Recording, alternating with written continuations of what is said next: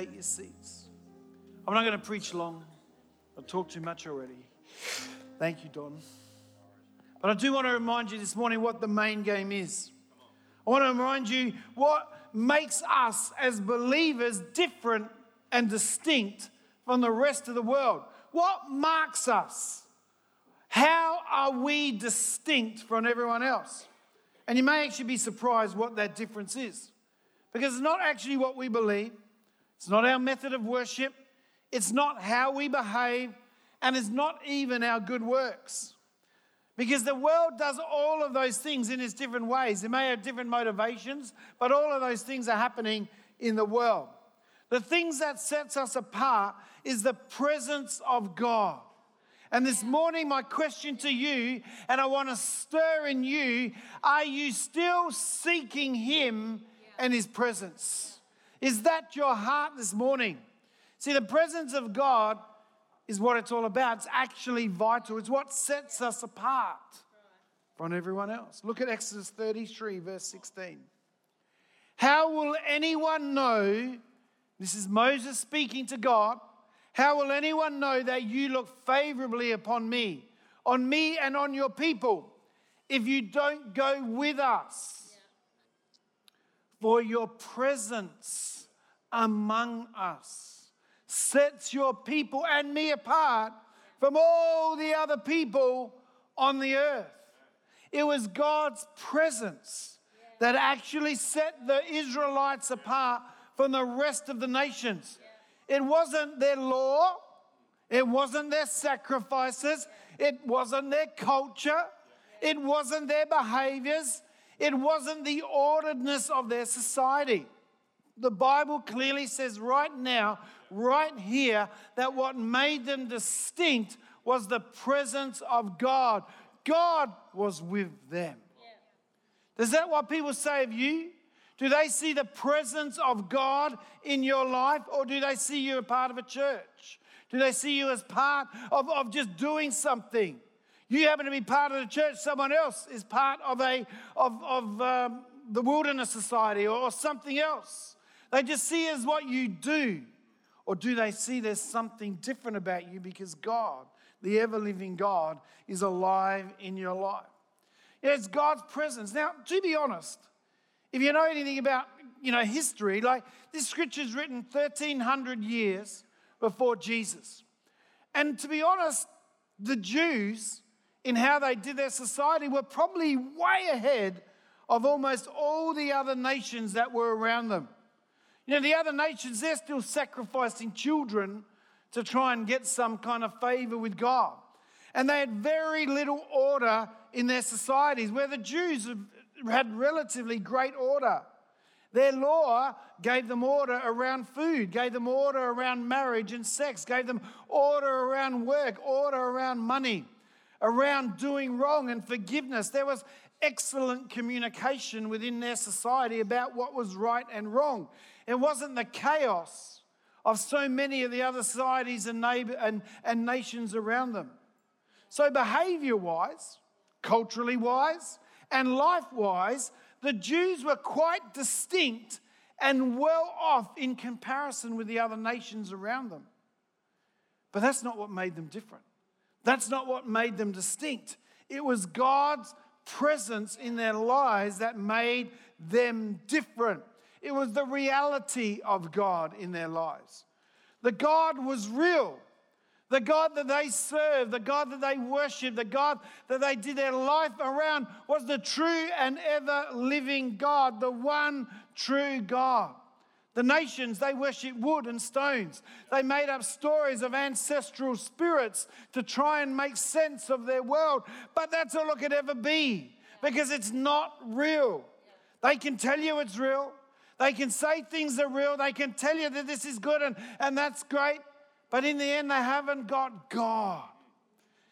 Whatever your friends, family, the people who have yet to meet Jesus are believing in right now, it's nice, but it's not real. All of a sudden, life will hit them, and it won't work, because life is actually about knowing God who made you. The world can do anything and pretty much everything better than us. but they haven't got the presence of God. Because God's presence can't be manufactured. God's presence can't be manipulated. It's the fact that God is real and dwells within us that makes us distinct. You can have all the other whatevers of religion, of good things. You can have discipline, morals, and order, but they don't actually make us different or make us distinct. It's the presence of the ever-living God at work in our lives that actually makes us different. No wonder Moses declared, unless your presence goes with me, I'm not going anywhere. Because he knew that without the actual presence of God, without actually having God at work in their lives, they were just like everyone else, trying to do the best they could. And that's what the world is out there doing right now. They're doing the best they can given their circumstances.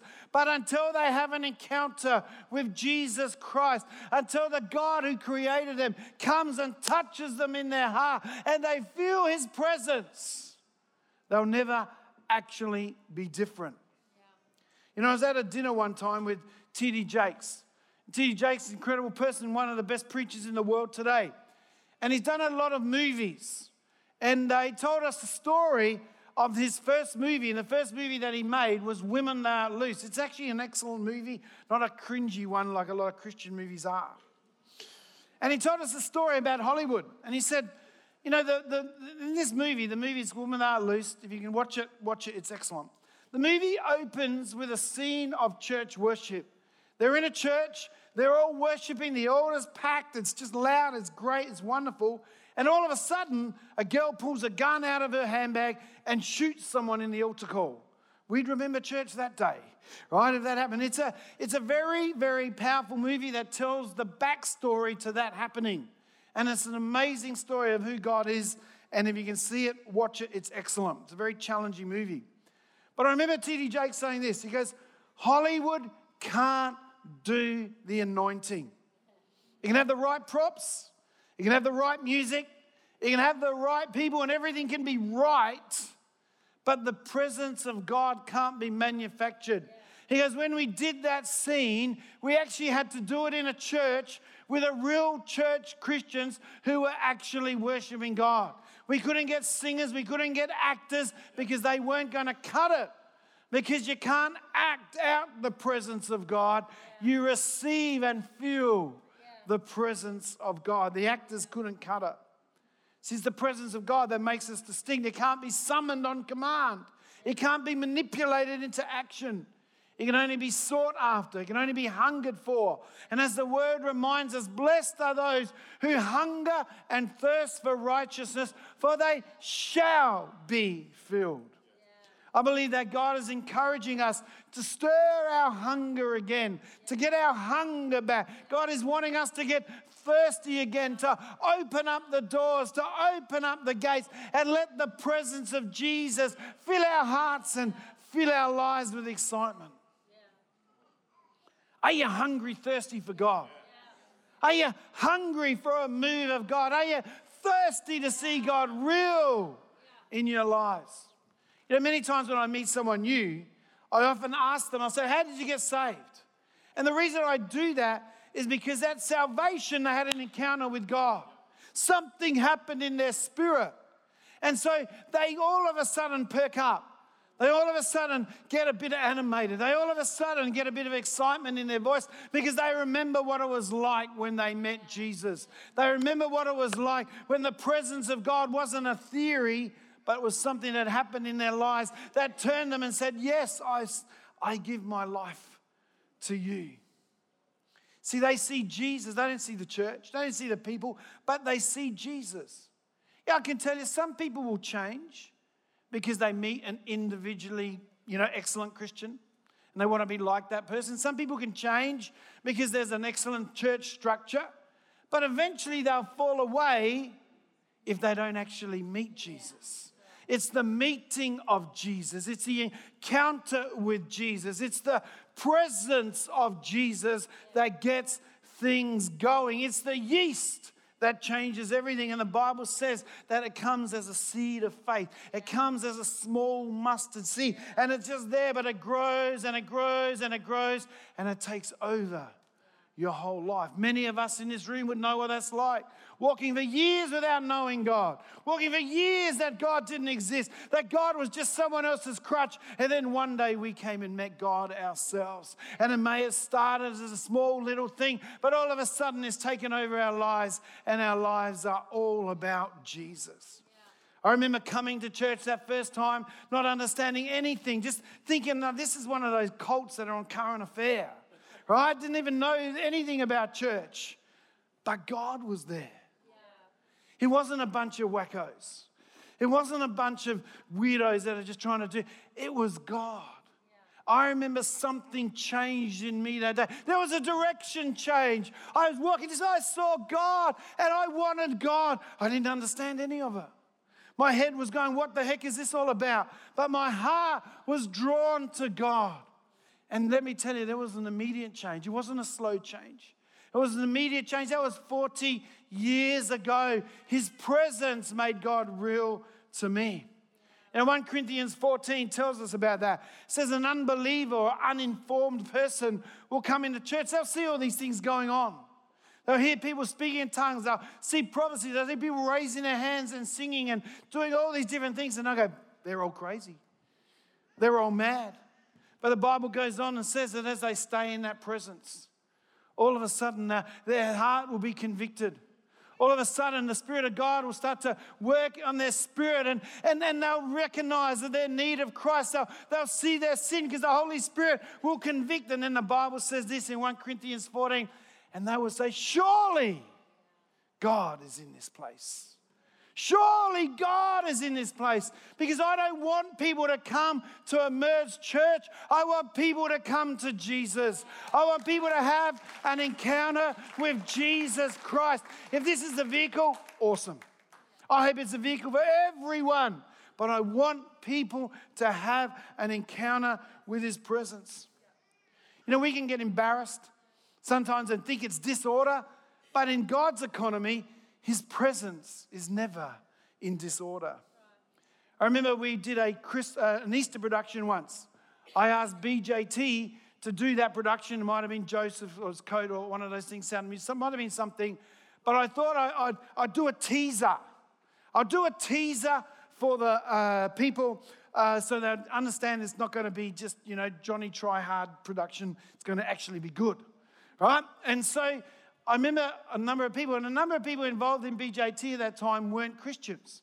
And they're all sitting in the second row, and they're going to get up and do their thing. And so I'm hyper aware of everything that's going on in church, because I've got a whole row basically of non-Christians, of people who don't go to church. And so I go, hope, and so I preached a great message, right, on reaching our community.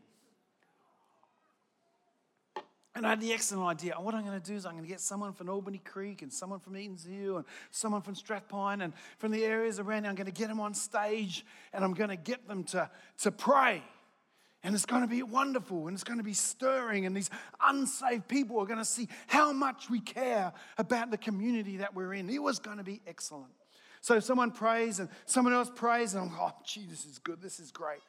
All of a sudden, one lady gets on the microphone and starts yelling in tongues.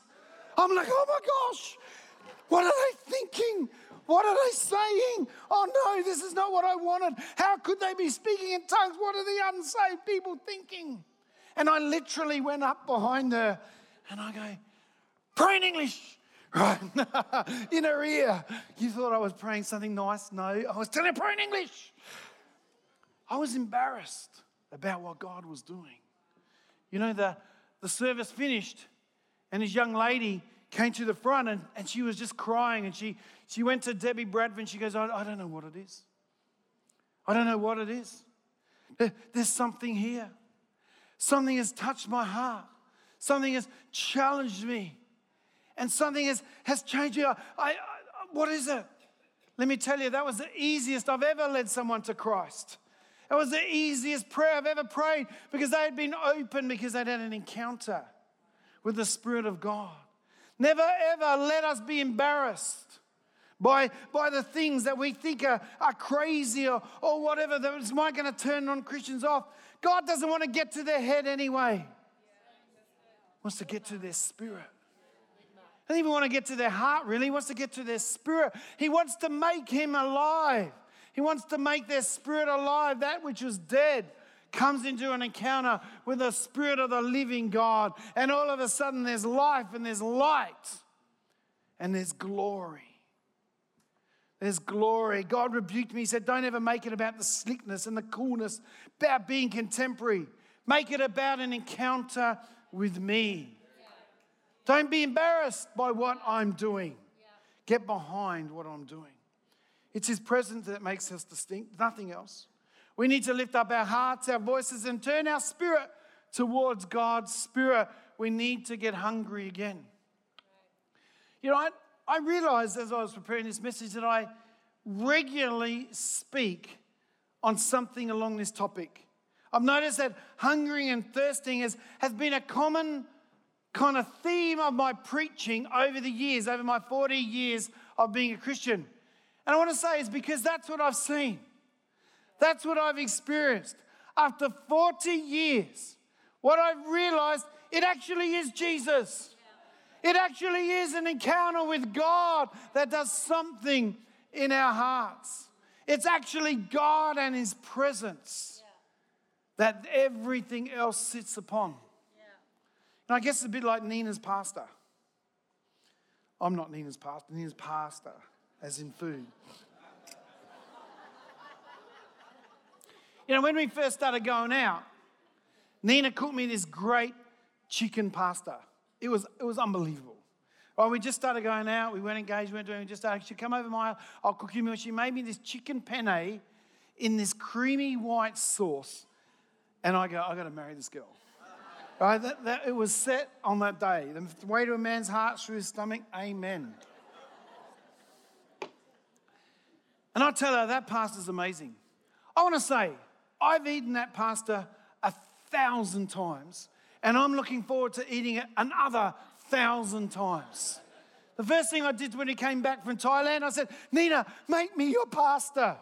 Right? If you come over to my house for a lunch, and Nina's love language is cooking, and I say, make that pasta, because that pasta is sustaining to me. That pasta never gets old. It's what I love. And that's why I want to say to you, seek His presence. Seek God. Make knowing Jesus a goal. Get hungry and thirsty for the things of God, not for the things of church. Get Jesus. And everything else falls into line. No wonder the psalmist says, as the deer pants for the water, so my soul longs after you. Is there a longing? I walked in this morning and literally just started to cry because the presence of God is here. There's a longing to be in His house. You know, we went to church last week, even though I was on holidays. Imagine that. Because being in God's house isn't something I do because I work here. It's something I do because I love Jesus and I want to be where He is. I want to be in His presence. It had been a while since I'd been in a place where there was just corporate worship. And let me tell you, not many other people were raising their hands in this church, but I did. I didn't care. I'm going to raise my hands. I'm going to worship my God because I love my Jesus. And my Jesus loves me. I want Peter the Apostle, seek the word of God like a baby desires the milk of his mother's breast. Right? God, I just want you. There's growth. There's vitality. There's growth in wanting and desiring God. And it all starts with desire. Hungering and thirsting in God's presence is sustaining. It's foundational to healthy Christian living. And I believe after all the rubbish of the last few years that we've got through, we need to get back to hungering, to get back to thirsting. On Friday, Nina and I caught up with Enrico and Rosie to talk about his new role. And we actually started talking about important God moments that happened in his life. And he told me about, as a young man around 20 years old, God showed him something. He said this, Enrico, You've been treating me like a tool that you pull out of your utility belt when you need me.